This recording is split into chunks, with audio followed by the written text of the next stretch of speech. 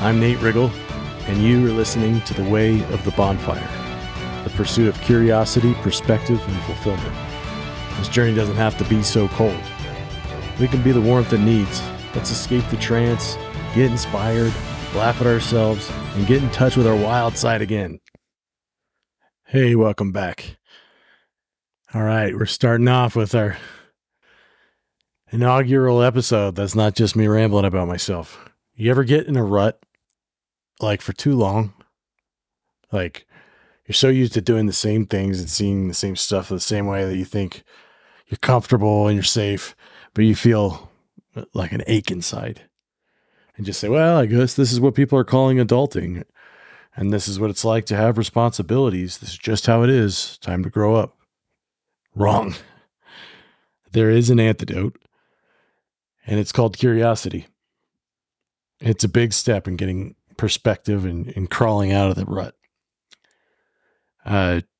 There's a lot of things that kind of annoy me when I'm trying to be curious that I'll hear. Stuff like, if it ain't broke, don't break it. Fine, that has its place, but that's not what I'm talking about. The grass is always greener on the other side. Yeah, fine, that has its place. Stuff like this has worked for 1,000 years. Why do you think you have a better way? Fine, that has its place. And I like studying the wisdom of the ancients. Another one is curiosity killed the cat. Yeah, because the cat was sticking its nose in the wrong places and getting in other people's business. I guess that is a good reminder that curiosity is a tool, and we're going to talk a lot about how to use it on my show here across all the different podcasts that I do. But let's just start off with, what is it about curiosity that can bring that excitement and perspective and everything back into our lives? Think about it. Think about kids for a second. The reason that the things kids say are so funny and exciting to witness sometimes is because they're looking at everything with new eyes. And for them, everything is something to examine and discover. We get so neck deep in technology sometimes as adults, we forget about the rest of our senses. And now, since Father's Day is coming up, I'm about to drop 3 quotes from my old man, who I'll refer to as Big Rig, because he's still watching over me, and I want to honor him and give him a wink back for all the winks he's given me since he passed on.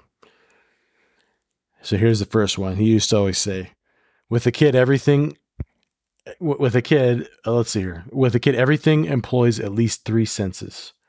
See it, touch it, taste it. Another thing he would say that's kind of in the same line here, and I didn't realize that these quotes of his that he would always say are all kind of linked. It's like I keep finding these new gems as I study his sayings. He used to say, one of the secrets to staying young is that you learn something new every day. He's like, I'm 72 years old. I learned something new today. I think he was even trying to learn something, the day before he died. And I think that's such sound wisdom, and it really invokes that piece of curiosity that, look, you may have a way of doing things, and it might work really well, but that doesn't mean that we need to stop exploring our world, questioning things, finding new ways, learning a new skill, whatever that is. And here's the other one that's linked to it. And this is another classic. I'm still 15 years old in my head, but my body is in complete denial. And here's what is crazy. I realized that my dad was one step ahead of the research all this time. There's been a lot of studies lately, some actually statistically significant and rooted in sound, rigorous methodology across a long enough period of time, that have shown that lifelong learning can actually slow down and delay cognitive decline. And they think it may even be possible with some new studies that they're launching right now to prove one day that it could aid in preventing dementia and Alzheimer's. Hello? I'm still 15 years old in my head because I learned something new every day, right? Thanks again, Big Rig, for those doses of wisdom. But learning and curiosity, they're all powered by one of my favorite things: questions. I'm probably going to do multiple shows on just the power and the beauty and the usefulness of questions and finding your way. But here comes the light version. Let me clarify. I'm talking about, on this episode, about innocent curiosity and interest in understanding more about things and how that can bring the life back into your life and the excitement that you didn't even realize you were missing. Questions go so much further than this one category. But I'll give you the light version. Like I said, there are questions you ask yourself, which are great. But when other people are involved, sometimes a question can be a snake in the grass. Sometimes it can be used as a powerful tool of manipulation disguised as like innocent curiosity. And sometimes what that sounds like is it's just a simple question. Yeah, but it's a trap with poisonous spikes at the bottom, dude. Let me put my boots on first before I answer.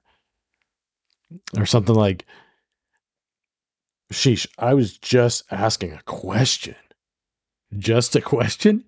Oh, you mean the most powerful way of opening minds, accessing information, changing behavior, controlling a conversation, gathering intel, and influencing people? Now that's just a question to me, right? I have been and still am guilty of being the guy who just has to ask a question and maybe overdoes it and is a little too selfish with my questions in certain settings. Here's my advice if you also do this.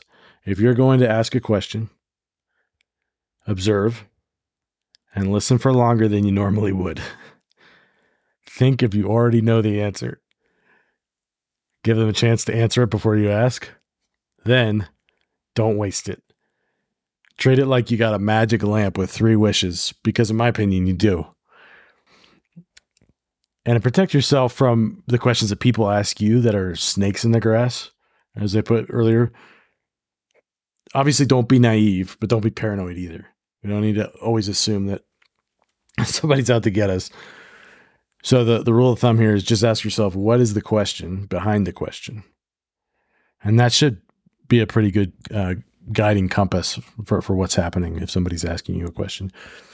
And if you're trying to practice, back to what I was talking about, this innocent curiosity to bring all this life and discovery of all these kind of hidden beauty in your world and creativity, start by thinking like a kid.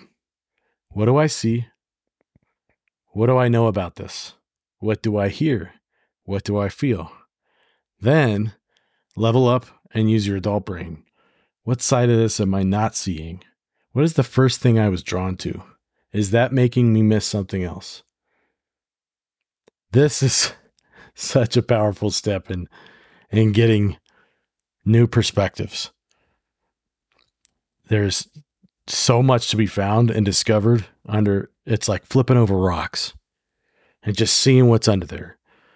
And there's so much to find and explore. It's like a new frontier that's just been around us this entire time. And I encourage you to go and try it out this week. Thanks. Hey, thanks for listening to this episode of the podcast. I do appreciate it, and I'd love it if you'd subscribe so that you never miss another show. We'll see you on the next episode.